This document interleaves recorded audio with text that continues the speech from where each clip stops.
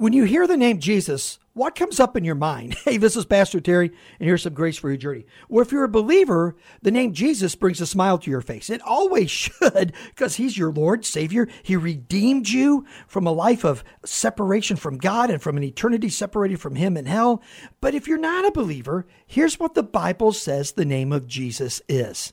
Behold, I am laying a stone in Zion, a stumbling and a rock of offense. But whoever believes in him will not be put to shame. The scripture tells us that the name of Jesus and the person of Jesus is a stumbling block to the world. Embrace the realities of Jesus. Be ready to defend your faith no matter what. And you will see people come to faith in Christ, and you will find unbelievable grace for your journey.